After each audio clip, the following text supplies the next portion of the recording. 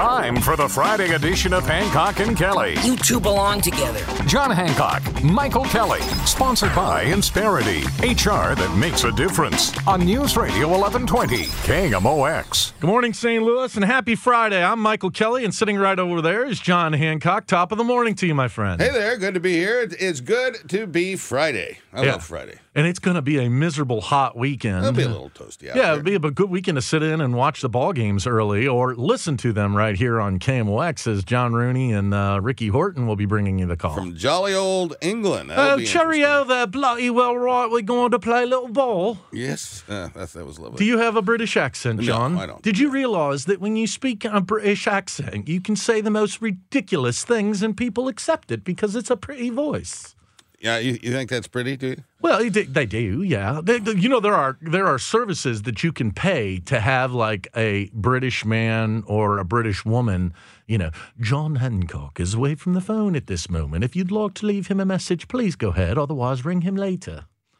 Yeah, that's nice. There's something pleasing about a British accent, is there not? Yeah, sure. It's better than... I'm not going to be disagreeable I'm Governor Parson. Leave a message and we'll be governor. Blah, blah, blah, blah. Yeah, I mean, it's better than a Southern accent, right? I love Southern accents. Do you? I do. Well, our governor's got one of them. My own dear family comes from the Ozark Hills. Yeah. So I got a lot of that. How'd you shake the accent? I can do it. Yeah?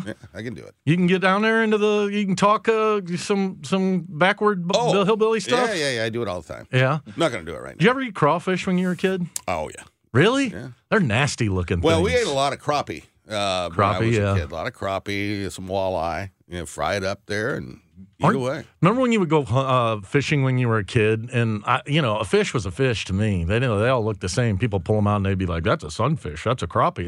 I'm like, I don't know. It's got two eyes and gills. It looks like a fish to me. I've never touched a fish. What? I've never touched a fish. How? You don't eat fish? I eat fish. Oh. I've never touched You mean you've never taken it off the hook? Correct. Why? I don't know. They're slimy. Don't you have a merit badge in fishing? I don't.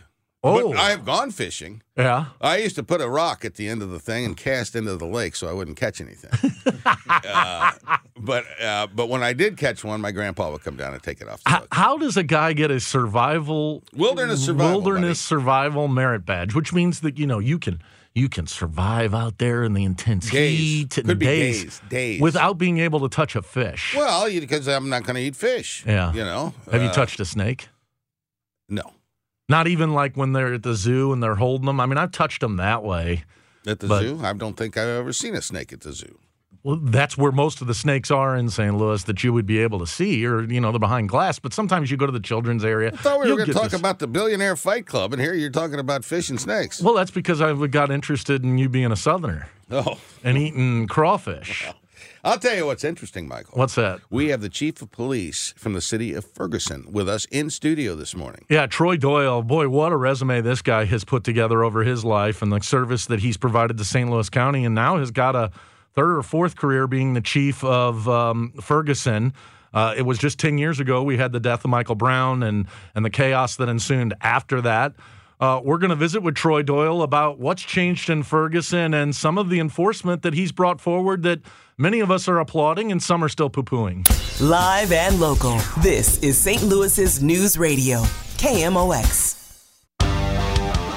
Hey, and welcome back to the Hancock and Kelley Show here on KMOX with you every Friday. We'll go to 11 o'clock today. You can always see us on Sunday mornings at 8:30 on Fox 2 here in St. Louis for Hancock and Kelley, the television show.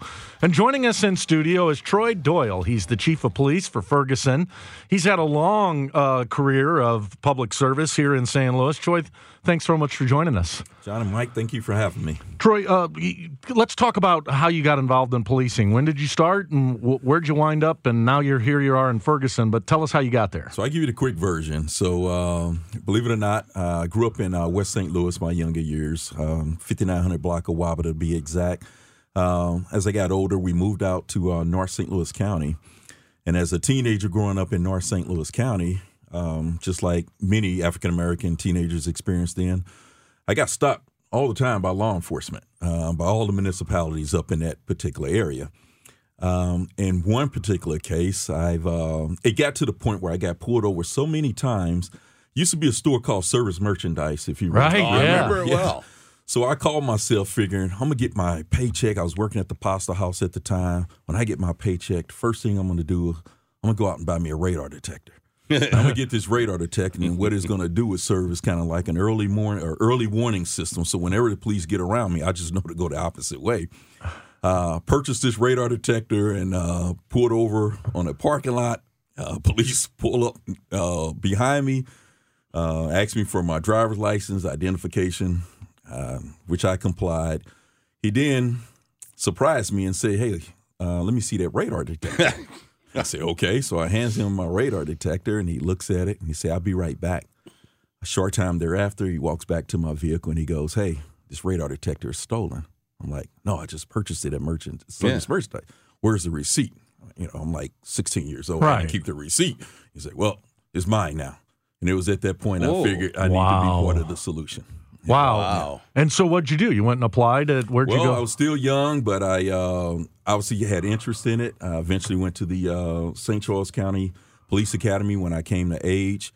I graduated from there. It's another funny story if we had time on how I got hired at the Village. We got nothing but time. You go right ahead. So real quick story about that. So I graduated from St. Charles County Police Academy in 1989. I was in blue jeans and a T-shirt. I went to it was called Velda Village Police Department at the time. Now I believe it's Velda City now, real small town. I went in there and told him I was interested in becoming a police officer. I would say I must have looked fairly young at the time because the individual that was in charge, he goes, well, you got to be at least 21 years of age. And I said, well, I'm 21. I just graduated from the police academy. He goes, okay, well, come in here and fill out an application. So I fill out this one-page application. He did whatever he did, and he said, hey, why don't you jump in a car with me? And I said, okay. He takes me down to City Hall, introduces me to the mayor, tells the mayor this young man wants to be a police officer. The mayor says, stand right here for a second. I'll be right back. She goes in the back, come back with a gentleman. They ask me to raise my right hand. They swear me in. True story. I'm in blue jeans and a T-shirt. I get back in the car. He shows me the little 12 streets in town. The guy tells me I have to go work a secondary job at Children's Hospital. So here's the keys to the police car, keys to the police station. He handed me a little snug-nosed .38 pistol. Call me if you need something. So, this is a true story. I went back to the station. This is before cell phones were popular. And I called my wife, who was my girlfriend at the time, and I told her, I said, well, I think I'm the police. I'm not sure what just happened to me, but I think I just became the police, and that's kind of how my career kind of got started. And then you did several decades at St. Louis County. Yeah, so I left there. I went to Paysdale Police Department, did maybe a little bit over a year at Paysdale. Got hired at St. Louis County Police Department and did close to 31 years for St. Louis County Police. 31 years. So when did the opportunity come up to become the chief of Ferguson? So when I retired from St. Louis County, my intent was to maybe go into consulting or do something, just kind of lay back for a while. Ferguson reached out to me, asked me would I be interested. Consulted with my wife about it, and I'm like, I just did 31 years of this. Maybe I just want to sit back. And she knew law enforcement was a passion of mine. Majority of my career was spent up in North County. Ferguson obviously is in North County. I eventually called them back and accepted the opportunity to be the police chief. Chief Troy Doyle is our guest. He's the chief of the Ferguson Police Department. It was 9 years ago in August when Michael Brown died on the streets there in Ferguson. And what has become now a national phenomenon and angst between much of urban America and police has ensued. And you can really trace all of that back to that one day, August the 9th, 2014. And you're walking into a force there that has been scrutinized. You've had the Justice Department in there making recommendations. What's your philosophy of policing? You're an African-American leader. You're going into what is really the ironic thing to me about Ferguson is that it was one of the most integrated communities in this county. Right. And then they went through that. What's your philosophy of policing walking into that? So, again, as you know my story now, I understand the historical things that why African Americans don't trust law enforcement. I was one of those individuals. I was harassed. I was stopped. However, I do believe in fair and equitable enforcement. I've been on both sides of it now. I truly believe that we can treat people in a fair and equitable manner, but also hold people accountable. Yeah, and I think that's really important. One of the things I've noticed is that being on the police officer side of the equation, you're under a lot of stress there in how you interact with the community. You're susceptible to being charged with any manner of things. How do you instruct your force there in Ferguson on the proper way to interact with the community? I mean, it's simple. It's the same things that our moms and our grandmamas taught us, right? You treat people the way you want to be treated, or you want them to treat your relatives. And that's my philosophy towards my officers. Again, we know that one interaction can just cause us a bunch of headaches and can turn people off. So I tell my officers, this is the one chance that you get to try to make an impact in people's lives, especially a positive one. Chief, it's obvious, it's well documented our region is dealing with a crime crisis. And for that matter, most cities across the country are dealing with crime to the proportions we hadn't seen in quite some time. Here you are, the police chief of Ferguson, Missouri, ground zero for police reform. Yet over the last several months, we've seen that you have started to bring back some of the enforcement of laws that many people said were problematic, but a lot of people point to that's the problem. Temp tags, for instance. Talk to us about why you believe that going and enforcing this kind of thing starts to maybe put the genie back into the bottle to the crime problem we have. Right. So that's a good question. So when I became police chief in Ferguson, I expected to walk through the door and was thinking that people were going to hit me with, hey, what are you going to do about robberies and burglaries and homicides and all the Part 1 crimes that we think about. When I came through the door, you know what people talk to me about? How are you going to enforce the speeding vehicles in our neighborhood? How are you going to let the elderly be able to walk in the evening times without the fear of being hit by a vehicle? How can our grandkids play out in the street without being struck by a vehicle? What are you guys doing about all the expired temporary tags in our city? The people who are driving cars with Illinois plates that are not registering their vehicle. These were all the quality of life issues and minor things that the community cared about, So it's like, hey, as a police chief, it's part of my job is to listen to the community, and that's why we move forward with this. It's kind of the broken windows approach. Absolutely. That if you can show the enforcement at the lower levels, that it may scare crime away. Well, not only that, but over the years, think about it. People always accuse police chiefs of saying, hey, you guys just do what you want to do. You never listen to the community. I come to Ferguson, I listen to the community, and this is what the community is complaining about. And in terms of the Justice Department's order, are you all now fully compliant with that? Are you out from under that supervision? No. So what you're referring to is a consent decree. You're right. Obviously, City of Ferguson was sued by the Department of Justice for racial discrimination. That is an ongoing process. We work with the DOJ to try to come into compliance. We're working on different policies and procedures. It's just an ongoing process until we come into compliance. And you've had the benefit of 30 years of seeing the entirety of St. Louis County and the law enforcement situation. Now you're focused on this one relatively small municipality. Mm-hmm. How would you evaluate the security in the city of Ferguson today? Well, Ferguson's no different from the rest of the region. Ferguson have their issues and share crime just like everywhere else. However, again, as I was alluding to, we have to get to a point in not only in the city of Ferguson, but only in our region that we have to start enforcing the law. That's the bottom line. My impression, and I could be wrong, is that the folks that are committing the violent crimes, the carjackings, the shootings, the armed robberies, is a relatively small percentage of the community. Do you have a sense on who those problem people are ahead of time, or how do you begin to get at that problem? Yeah, so it's a combination of a number of different things. We get information from community folks, of course. Our officers gain intelligence information on known suspects in our neighborhood. But I want to tie that into like the temporary tags and the speeding vehicle stuff. We had an incident that just recently happened in downtown. I think the young man I think, identified that came from St. Anne.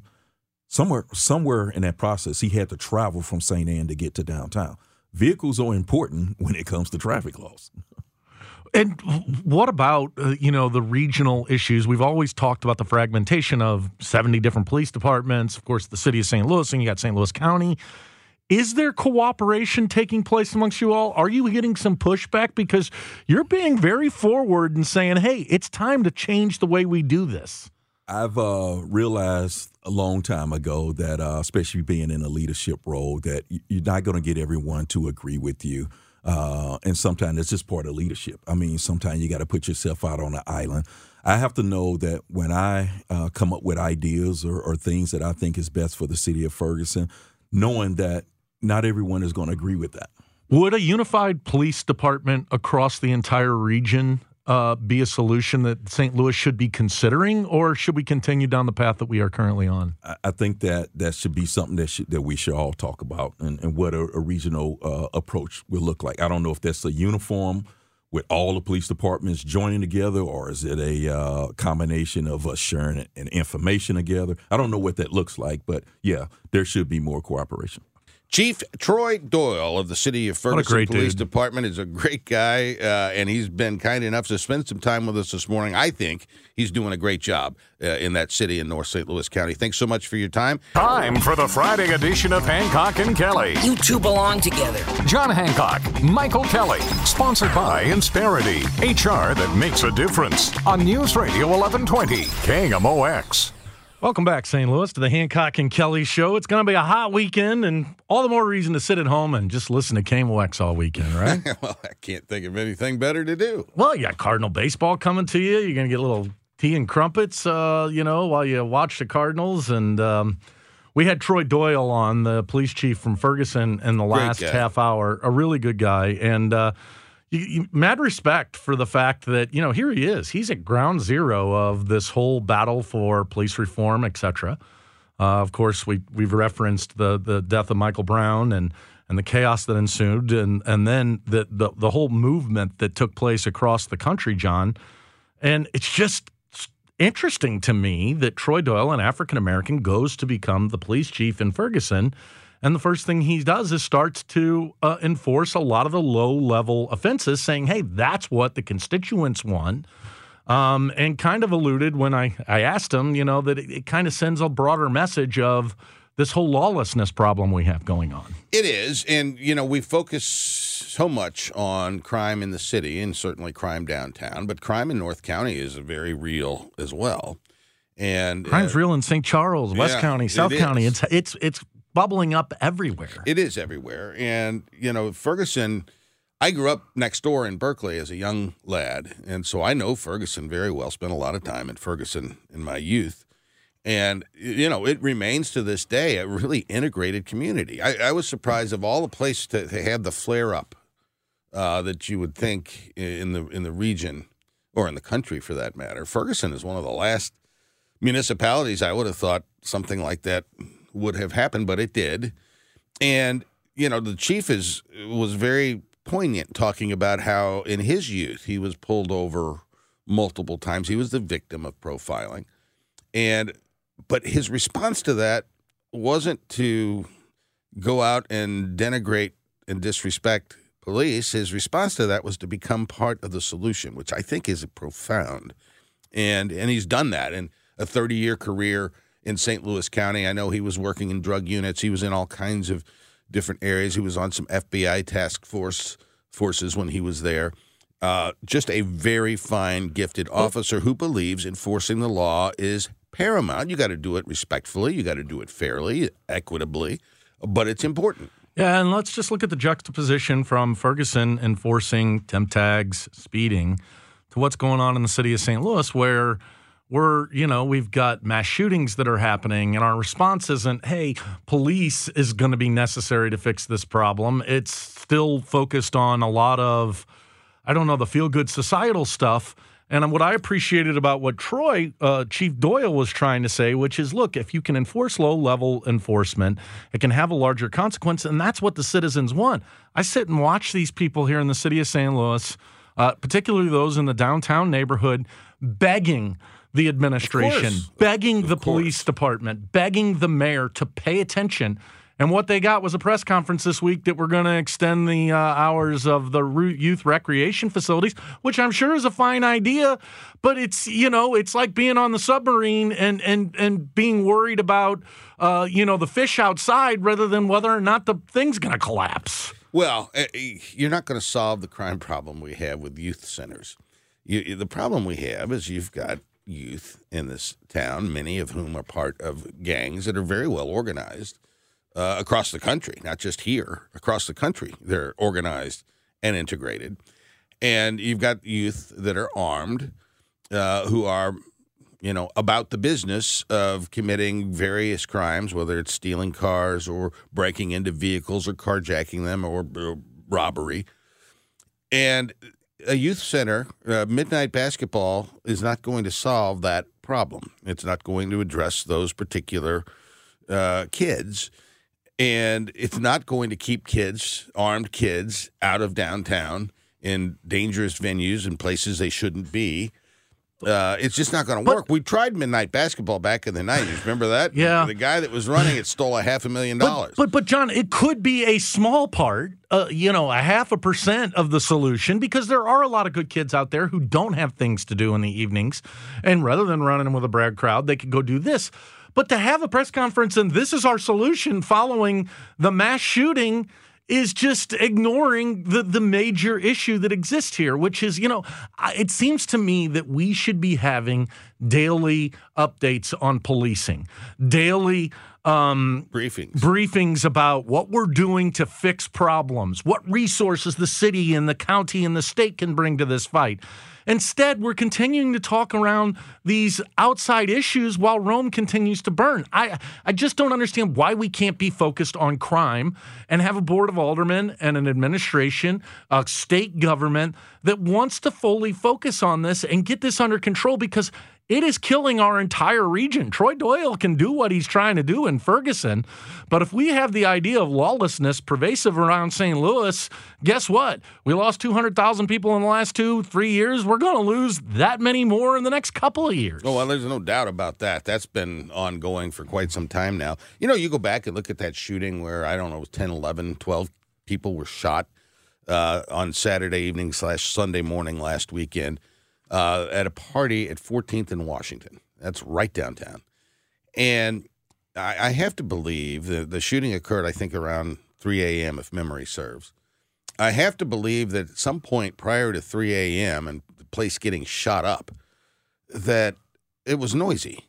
There were dozens and dozens of youth having a party in a building. And how do you miss, if you're patrolling downtown, how do you miss that something's going on in this office building at 1 o'clock in the morning, midnight, on a Saturday night, and don't investigate? Well, that's the thing. Here would be my speculation. Yeah. There's probably not that many officers out there to do it. And right. The people who did see what was going on are calling 911, and guess what? Nobody's answering it. Yeah. And so, rather than having a press conference about 911 and recruiting people and maybe getting some of these young people to be 911 call answerers, we're talking about, youth centers, which is fine. But the fact that has been the lead story less than a week away from this mass shooting, that we're focused on youth centers rather than policing and what is the ultimate problem here, it's just, sometimes I feel like I live in an alternate universe, that we're just continuing to look the other way. John, my office is a block and a half from where that mass shooting happened. My year started off last year with a guy getting killed on the front porch of my office. I mean, literally on the front door of my office. And I mean, this problem is persistent. I used to live down here for 20 years. I used to walk from 20th and Washington. Think about that. 20th and Washington all the way to the Cardinal game. Never had a concern. Now I'm afraid to walk from my office to my parking lot. Yeah. And, our solutions continue to be, we got to make people feel better. We've got to figure out a way to, to put more of this rather than dealing with the root causes, which is there's no police around and we're not enforcing the law. And therefore, people know they can come down and act a fool. And look, sociological factors are at play here. You've got obviously poor parenting when you've got 15-year-olds out at 3 o'clock in the morning. Rather than playing basketball at 3 o'clock in the morning, how about sleeping and getting up and maybe going to a summer job the next morning? But you don't. It's a complete breakdown societally that includes everything from the parenting to the jobs to the lack of income to the lack of policing to the lack of focus on exercising law enforcement. All of that is part of this problem. And here's a little hint to my Democrat friends who don't like Jefferson City. And by the way, I'm one of them. I think Jefferson City is a major part of this problem. But continuing to ignore the things that we can do to change laws here in the city of St. Louis only feeds the beast from these people from the rest of the state who want to come in and Bigfoot St. Louis City, because while we're seeing mass shootings and, we're not proposing simple gun laws that Kara Spencer's brought forward. We're saying that it's going to potentially bring about profiling, et cetera, yet we want to sit and complain about Jefferson City. Guess what? You may get exactly what you want, and that's Jefferson City coming in and taking over your police department. That's Michael Kelley. I'm John Hancock. It's our regular Friday gig. When we come back, they're trying to impeach President Biden. We're going to break that down and discuss it when we come back after this on the Voice of St. Louis, KMOX. Now, back to Hancock and Kelley, sponsored by Insperity, HR that makes a difference, on News Radio 1120, KMOX. So have you seen this latest Elon Musk, man? I'm not an Elon hater. Yeah. I actually think, the man's, he's a genius. I mean, he's made quite a bit of money for himself. Yeah, but he's a genius, right? He created saw a void and put the science behind it, and now has one of the biggest companies on the planet, Tesla. You got Mark Zuckerberg, who some say created Facebook, others say he stole it, but regardless, he's made a lot of money. Of it. They made a lot of money. Both of these guys have made a lot of money. And now these billionaires, who I guess are sending people to space, maybe even putting people into the bottom of the ocean. They're so bored that now they're publicly spatting with each other and they want to fight on social media. Like, I don't. It's just what's going on with our world, so dude. Are they fighting rhetorically with one another, or no? Like Elon and Zuckerberg challenged each other to a match inside of a cage match. The guy who does the UFC has now gotten involved, and the two richest men in the world may wind up going and having a fight and charging us all $20 to watch it. I mean. What is going on, man? Does everybody just want to be a celebrity? Well, it's not enough to just be a billionaire, and now you got to go and fight with each other? A couple of nerds in a box fighting with each other? No, I won't be tuning in. I guess it's going to be a pay-per-view event, some kind of way. I don't know that it's gotten worked out. Here's the thing, and this, for me, ties in perfectly to the state of our politics today. Everything now has become reality television, reality social media. Reality celebrity. When we're taking business people, and turning them into celebrities. We're taking politicians and turning them into celebrities. And I don't know if you saw earlier this week, C-SPAN footage captured on the floor of the U.S. House of Representatives, Lauren Boebert, the congresswoman from Colorado, and Marjorie Taylor Greene of Georgia. Some deplorables there. Two of the more outspoken Donald Trump supporters in the United States House of Representatives. They were in an open fight, a shouting match, arguing over who should get credit for drafting and submitting the articles of impeachment against Joe Biden, which, by the way, was done yesterday in Washington, D.C., and it has been referred to the Judiciary Committee, where they're going to take up passed unanimously by the Republican Party. Everyone voted for it, and Kevin McCarthy, I don't envy Kevin McCarthy. He's got a caucus with a 4-seat majority that includes George Santos, and very unwieldy, difficult to manage and tame. And he clearly, an effort to impeach Joe Biden would be very popular, very well received by the strident GOP base. But everybody else thinks it's stupid. It is stupid. And, it's not. We need to be talking about, and should be. We being Republicans need to be talking about the state of the economy. We need to be talking about inflation and how it's been an effective tax increase on all of us. We need to be talking about the absolute uncontrollable spending and the continued proposals of spending by the Biden administration and how that's helped to drive our inflationary cycle. And we need to be talking about how we would fix it and address it. And instead, the news coming out of Congress is that the Republicans are going to impeach the president. And it's all part of this celebrity culture. Guess who was on with Sean Hannity last night? It was Lauren Boebert. Yeah, I just don't get what's going on because I kind of like, as a Democrat, a partisan, that y'all are out there doing this clown show. But when you look at the political reality of what's happening, you have a president that I don't think we've seen a president run for re-election with this low of popularity in quite some time. Pretty down there. Yeah, and Republicans could be passing, stuff that I wouldn't like, but could be passing things through Congress and saying, we have solutions. We want to make America great again, and this is what we're doing. Instead, they're having the hearings with Jim Jordan. They're acting a fool with Lauren Boebert and Marjorie Taylor Greene.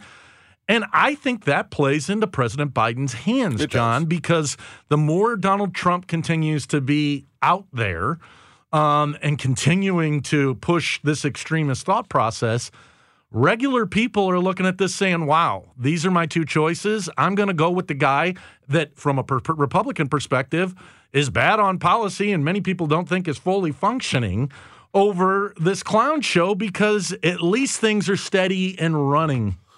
Well, let's take the subject matter that involves the impeachment articles against Joe Biden. It has to do with his lack of enforcement at the border is what it has to do with. Now, that's a real issue. Right.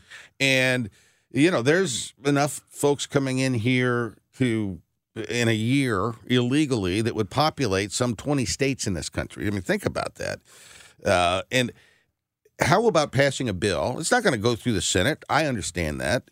But we do have the votes in the House passing a bill that serves as a blueprint and a plan for how you would go about enforcing the border. You might have to go through a couple of iterations of it, but I'll bet there's enough votes in the GOP caucus, and it would be a very tough vote for a lot of moderate Democrats if it made it to the floor of the House. Well, we control the House. And so rather than focusing our rhetoric and attention on impeaching Joe Biden, how about let's put an immigration plan on the table and pass it in the House? That would go a long way politically to making the points that need to be made here, I think. Kevin McCarthy's not a dumb guy, no. But he made a deal with the devil. And I guess that deal, just common sense can't prevail for him. I mean, he's had to deal with the censure of Adam's Schiff this week. That happened. That the Republicans brought up because they didn't like some of the things that by the way, rightfully so, if you were from a Republican perspective, you can be upset about it. But you're going to censure a guy who went through a legal process as opposed to one of your own who's a convicted felon? I mean, you got to understand that if you're wanting to play this game, but it seems to me he's just surrendered to the extremists, and maybe that was a part of the deal that happened. But, John, I think you see the consequences of it. I think ultimately you pay the price in the 2024 election. Well, you've got to feed the beast, the fringe. Yes, I don't think impeachment is the best way to feed and nurture, but you do have to do some things, and the censure of Schiff, I think, is a good example of something that can be done that would be pleasing to the base, and because I think there was justification for that. But you've also got to show the people that you can govern, and that's what I think is getting lost. Republicans did pass a debt ceiling bill in the House. It was the first bill that passed in either chamber, and before Joe Biden had a proposal out. That was good. That was policy. Everybody knew it wasn't going to become law, but it showed that the Republicans could govern. We need to do the same thing on the border, and if we had some kind of an anti-inflation package, we ought to be debating that as well. Well, he's John Hancock. I'm Michael Kelley. We're going to be with you for, another half hour? Then we'll be joined by Amy and Chris. The Chris and Amy Show. Chris and Amy, when we come back, we're going to talk about some other billionaires up to some crazy stuff. Yeah, the Titan submersible situation. I got some strong thoughts on that. Michael does, too. We'll talk about it next on KMOX. What defines us is who we are as a collective group and how we progress and gain momentum through the season. The Coach's Corner with St. Louis City Coach Bradley Carnell. Mondays at 9:35 on America's Sports Voice, KMOX.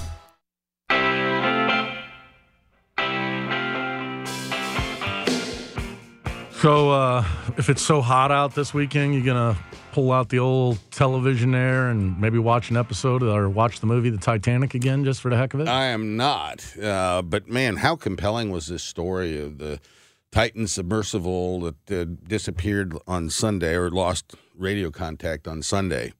We then spent the next several days searching for it. And it's a very dangerous search. You know, we actually know, I've heard said, and I could be wrong about this, I'm often wrong, but never in doubt, Mike. True that. That we know less about what is under the ocean than we know about what's in space. Right. And, you know, this was a very dangerous rescue mission. And they searched, and the News Nation was doing a countdown on how long the oxygen was going to last. I mean, that was unsightly. But, you know, all of that's going on. And everybody's fixated on the coverage, hoping against hope that some miraculous discovery would be made and they would hoist that thing up to the surface and those 5 lives would be saved. Come to find out yesterday that the U.S. government detected, right about the time communication was lost, they detected sounds that would have indicated an implosion. Why didn't we know about that for 4 days? That's my question. We spend and more personally, you've got family members of these folks, 5 people from 4 different families. You've got family members of these folks that are being told that, well, we're going to look for them and blah, blah, blah. Well, they imploded. They blew up. They died instantaneously, which if they were going to lose their lives on that mission, that was a merciful way to go as opposed to running out of oxygen. And I don't know. There's something about this, and I don't know if it's because there was military secret technology involved. Perhaps it detected the implosion.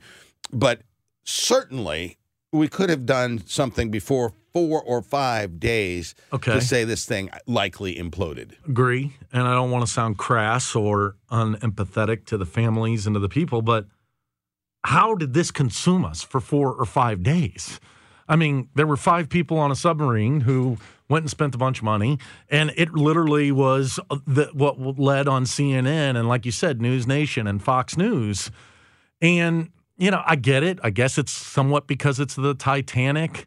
But I think it's more of the fact that, like, I wound up spending time over the last couple of days, like thinking like what it must feel like to be in that enclosed area that you can't get out of. And why, it's like going up to the top of the arch. Right. And but I mean, you know, you're going to run out of oxygen. It sounded like it was cold. They had to pee in a jar, you know, so many things that you can visualize yourself being in. Buried alive. Buried alive. Yeah. It's almost a buried alive thing that I guess that's why we got obsessed with it. That's totally why we got obsessed. But do you think it really should be getting the attention that it's gotten? Well, the Titanic is such an iconic relic of our past. You know, it was just, 111 years ago, whatever, when that occurred. I remember it like it was yesterday. You know, I do too.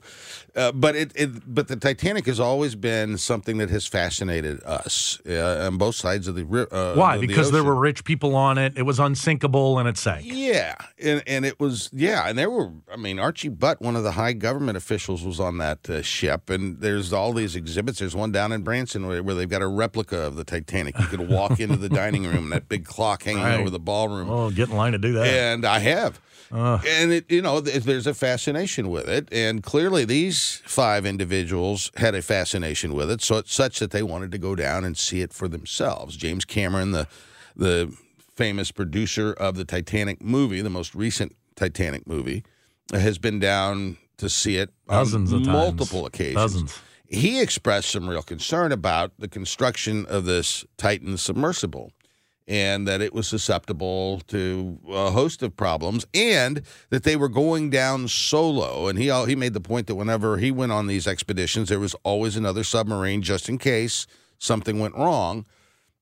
This seems to me to be ill-conceived as a as a thing, and they probably shouldn't have done it. And I really feel bad for the 19-year-old son who didn't want to go. He was very terrified of it. He did it because of Father's Day. He's agreed on Father's Day that he would do it, and that's tragic in and of itself. All right, let me ask you a question. Yeah. Hypothetical. Yeah. You have to do one or the other. You don't have a choice. I'm either going to put you in a submarine and you're going to go down and look at the Titanic and the risks that could exist by that. We just witnessed those. Or I'm going to put you in one of them rockets that and send you up into space and bring you back and the risk that could go with that.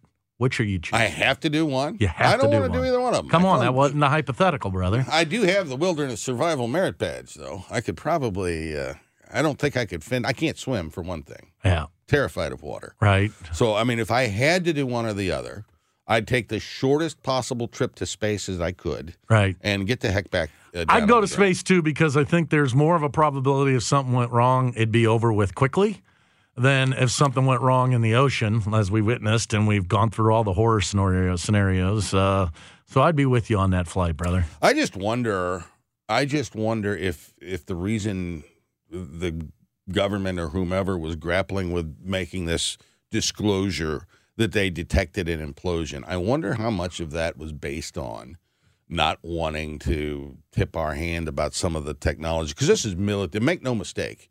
The detection in the oceans near our borders are full of military, and I would imagine pretty sensitive well, you sure hope that's the case, right? Yeah. That it would be the military that would fix it. But let me remind you that we also had a spy balloon go over this country that the military didn't identify. I digress here a little bit, but one of the points I've heard made about that balloon, and the reason, not only were they flying over our nuclear facilities, they were, and I still don't think we know what exactly intelligence they got from whatever the balloon was picking up and transmitting back to China. At least if we know that, I've not heard it. But the other thing that the Chinese got out of it is they got to see how the United States military would respond to an item like this floating across the country, and they got to see in real time and take note of exactly what the United States military is going to do. And there's so much going on, and we're so focused on Trump and the craziness in Congress and blah, blah, blah. China is beginning to put troops on the ground in Cuba, which is right there off the coast of Florida. And China is a real threat to the world order. They certainly pose a substantial threat to the United States of America, and very little talk in the mainstream media about what's happening there. Yeah, we have the military threats from China, but China also has a threat on our business. I mean, they've been stealing our secrets for the longest times. They're going over there and they're trying to recreate it. And it's not like one of those, hey, we're going to build half the products here and half the products there like we do here in the United States. No, have no doubt. They want to take over everything. The entanglement of military, geopolitical, and corporations as it relates to China, I think, is probably what we're dealing with for the next 10 years. Yeah, and beginning to decouple some of that. I don't think you could do it. Well, you can't do it overnight. I found it interesting. So President Modi of India was at the White House last night. A lot of people upset about that. Well, he's not a particularly good dude. Right. And but India, their relationship with China is not great. And India is a massive player on the world stage. I mean, you just look at the industry in that country and all the people that are there. And some foreign policy analysts that I've heard talk about the significance of the Indo-American relationship. And yeah, he's not a great guy, but there's plenty of not great guys that we've found partnerships with over the years and strategic relationships with. I think that perhaps in the short and longer term, that relationship between the U.S. and India might become a very pivotal part of our foreign policy and national intelligence. No doubt about it. Hey, John, do you know what happened in St. Louis in 1904? Yeah, the Olympics. Well, most people would say the World's Fair, and they forget that we also had the Olympics. Well, our next guest. The Olympics continue to go on, and its impact on St. Louis continues to be exhibited. Our next guest will be the Olympics. Right here on KMOX. KMOX is the Regional Edward R. Murrow Award winner for excellence in sound.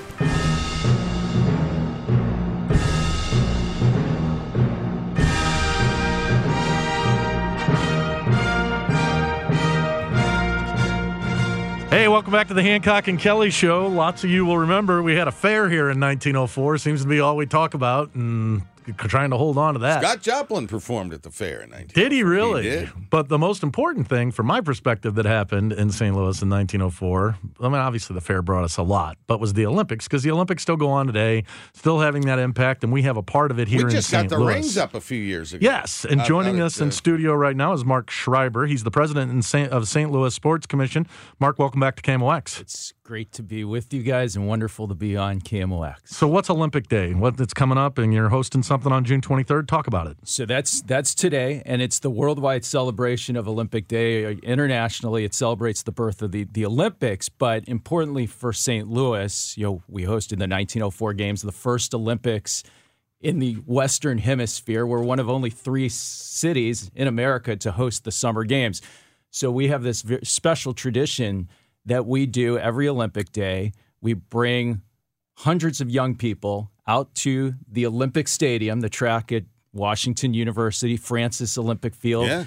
We have Jackie Joyner-Kersee, Dawn Harper-Nelson, both from East St. Louis, storied Olympians, and they're going to lead a group of about 500 kids around the Olympic Stadium track. It's the oldest Olympic stadium still in active use. So, you talk about talking about the World's Fair all the time. This isn't about living in the past, but it's figuring out how we take this great thing of being part of the Olympic movement, leverage it for good in the community and to have a positive impact for St. Louis. And those were great games in 1904. They had the swimmer, I can't think of his name, that he kind of revolutionized swimming in America. Yeah.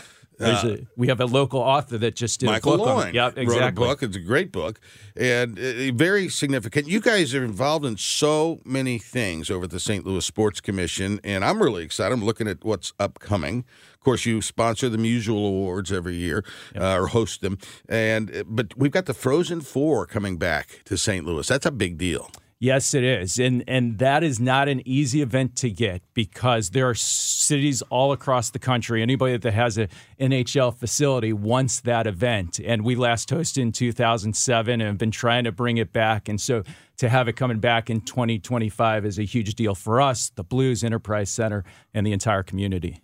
Yeah, what other big? You've got some other big events. Looks like there's some big NCAA men's basketball coming and all kinds of things. Yeah, so we'll have March Madness back in 2026. Nice. Our next big one for us is the Missouri-Memphis football game, September 23rd at the Dome. First time we've got big-time college football back in St. Louis since 2010. That's a long gap. And we're thrilled that the Tigers, both teams are the Tigers, but we're thrilled that Mizzou's coming back in this market. And, the other big thing for us is we're about to embark on the NCAA's next bid process for 2026 to 2030. So that gives us a chance to reload on the major events that we have coming here. It's got to be incredibly competitive. Oh, yeah, and only more so after the last few years. And, you deal with places like Nashville and Indianapolis that have a lot of momentum, and then a place like Las Vegas, which wasn't even in the game 5 years ago, but with legalized sports gambling, now all of a sudden Las Vegas is a formidable competitor. But we hold our own. And, the geography works. And the best thing about St. Louis is our track record and just our fan base here and the corporate community is so supportive, and it really gives us an edge. Okay, so for us golf nuts, yes, this is the only place in North America has the only, right here in St. Louis, the only golf course that hosted an Olympics. Right, yeah, Glen Echo Country Club. Back, there was a cool stat at one point where Olympic golf went away. And it returned in 2016. So there was this really cool link during the Rio Olympics where it was a big deal that Glen Echo was the last to host. And by the way, you mentioned golf. We'd be remiss to not mention we got the BMW Championship in 26. Where's that going? At Belle Reve. Awesome. President's Cup in 2030, also at Belle Reve. And just, be grateful for what that club has done to elevate golf in our community. Well, and golf, I mean, it's becoming such a huge sport, and it's drawing so much attention, and St. Louis has shown up so well. That's the reason we continue to get these national and international opportunities. Exactly, and that happens across the board with, many of the events we host is a great narrative and story of St. Louis stepping up, but no finer example of that than the 2018 PGA Championship. Where can people find more information about all of the cool sports things that are coming to St. Louis and more information on the Olympic Day? Sure. It's our website's stlsports.org, and Olympic Day today, 11 o'clock at Wash U. So if you're around, open to the public. Free. Yeah, come on over. It's a pretty cool event. Exactly. It's wonderful. And the chance to hear Jackie and Don Harper Nelson talk is going to be great. And then you get to walk or run the track with them. That voice you hear is Marc Schreiber. He's the president of the St. Louis Sports Commission. They're doing great work. Sports such a vital part of this community. Marc, thanks for your time. Have a great weekend. Michael. Yes. Good to be with you. We're going to stick around and spend a little time with Chris and Amy. I want to thank James O'Sullivan masterfully doing his job. Frank Ladd producing yet another program. It's Chris and Amy after this on KMOX.